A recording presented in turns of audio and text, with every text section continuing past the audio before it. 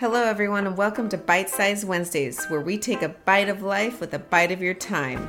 These episodes are going to be short and we will be sharing bite-sized wisdom on topics like parenting, education, homeschool hacks, something we're loving. The possibilities are just endless. Sometimes it'll be us sharing on an episode, or another time it might be one of my sisters. And eventually, hopefully once a month, we'll have a listener come on and share their pro tip for the month. So if you guys have something you'd like to share, please send us an email or message us. Hope you enjoy. All right. Hello, everyone, and welcome to the Homeschool Project Podcast. I'm Anita, one of your hosts, and I hope you guys are all having a wonderful week. I'm here recording outside of my back patio on a beautiful fall evening. So I was going to say, please excuse any background noise, but hopefully, if anything, you're hearing some crickets, which I will not excuse. Possibly might hear some cars driving by, but we'll try to fix that with the editing. So I'm here for our Bite Size Wednesday. So again, I'm going to hope to keep this one short and sweet. I typically fail at this, but that will be the goal. So if it's 5 minutes or 10 minutes, that is my plan. And today I thought I would continue on with some of these very homeschooling topics that we've been doing, only because it being still the start of the new learning year for many families. And I'm just trying to get all the conversations that I feel would be very beneficial at the beginning and get them out now, as opposed to jumping down some other random topics that I think could hold off until a little bit later. So today I kind of wanted to just briefly discuss organization and then finding your rhythm, because I feel that this is something that can be very helpful in any homeschool family.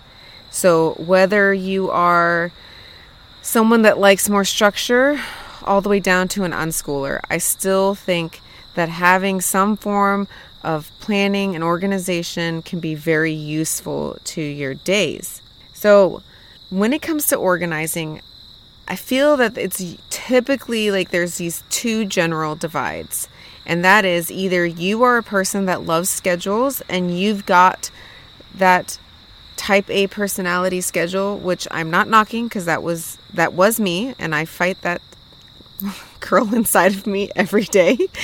But so you might be the one that has, Monday through Friday completely planned out all the way down to times. Okay, so you can organize your weeks based on a schedule. Okay. And then there's the other way of organizing, which many like to call a rhythm to your days.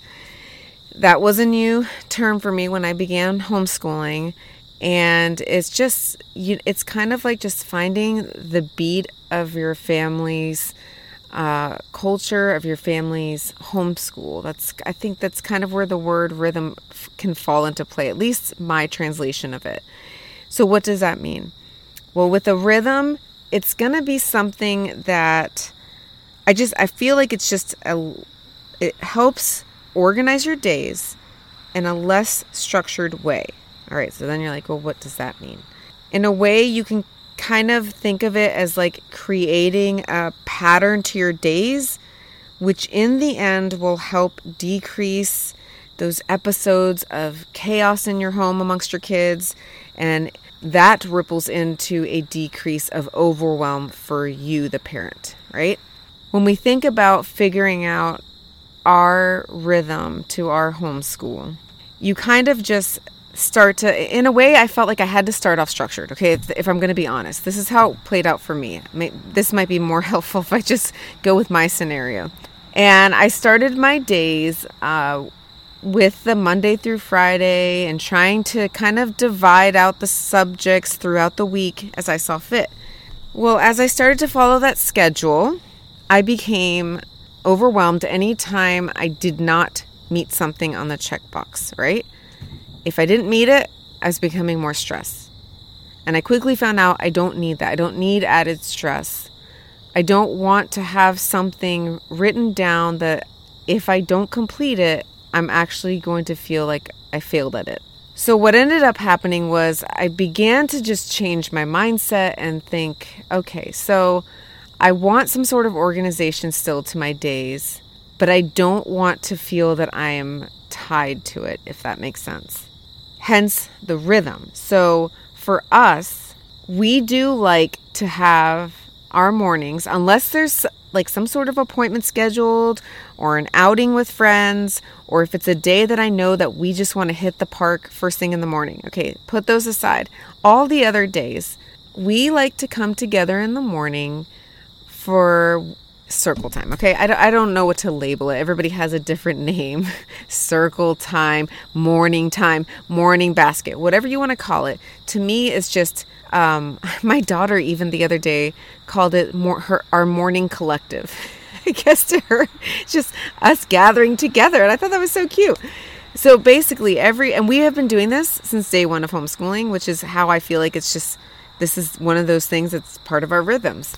But we like to come together around the breakfast table every morning and have breakfast. And while we're having breakfast, we start our prayers and go into our religious readings, whatever that may be, whether it's from one of our books or the Bible, whatever. We love to start our days like that. There is no time though. Okay, so we're not tied to a time to do this. It's just one of those when everybody wakes up in the morning and we finally just get settled in our seats, then we start our day like that. But there, again, we're not tied to anything as far as time. Like, so if my son wants to go out and play first thing in the morning, I'm completely okay with that. I want him to get that energy out. I will always put the outdoors first because to me, it makes a happier child in the end. And one that's going to have, really, they're going to learn more because their minds are now clear and they're more open and they're refreshed. And it's like a ripple effect. So if they want to go outside, I will let that happen. So we have that. And then after that, we love to have a read aloud. Most of the time, it's going to be what I call story time. So it's going to be a very enjoyable book that, if they're not completely paying attention 100%, it's okay if they miss some things. But the point for me is that I just want it to be, again, build that sense of bonding and of everybody kind of starting to settle into okay, we're starting this beautiful day and we're ready to conquer it. Okay. Then from there, we typically go into a tiny bit of circle time. I still call it that because I think it's very fitting, right, for our preschooler. So the older kids like to help the preschooler sing the traditional songs, like days of the week, months of the year, things that I think are very important for our kids to know. And sometimes when you aren't intentional about putting that in your days, you forget to even teach that or mention that. And next thing you know, your kid's 6 and they don't know the days of the week. Okay. I'm not saying I speak from experience, right? So we do that real quick. He enjoys it. And then we go into math because to me, math is very important to do almost every day if possible. But if any subject is not going to make the cut for that day, it's not going to be math. It's going to be all the other things. So I try to, within my rhythm here, do our beautiful gathering in the morning with the things that we love to come together and share together, then leading into what I consider the very important subjects. The subjects that to me, if something has to be let go that day because we're wanting to just enjoy life, or it's just super busy, or the 4-year-old's having a meltdown and I'm having a hard time helping the other kids, I'm going to then try to knock out those subjects first thing. And then so it's going to be math typically that leads into either grammar or writing, one of those. And then we go into snack time. And I think that that's very important too. The kids need that. Plus it's great, health-wise. Snack time typically might be outside. So it's another outdoor break. And then from there, we go on to basically hitting up the rest of the subjects I might have written down in my day. So how does this work out as a rhythm? So you could take a template Monday through Friday. If you're one that doesn't want to do the same subjects every day and you want it to be rotating, right? Because we're not going to do history every day, or we're not going to do geography every day. So because I like it rotating, I will actually write that on a blank template Monday through Friday, what the rhythm is. There's no time slots. It's just basically, if we had an ideal day, this is how that day would flow.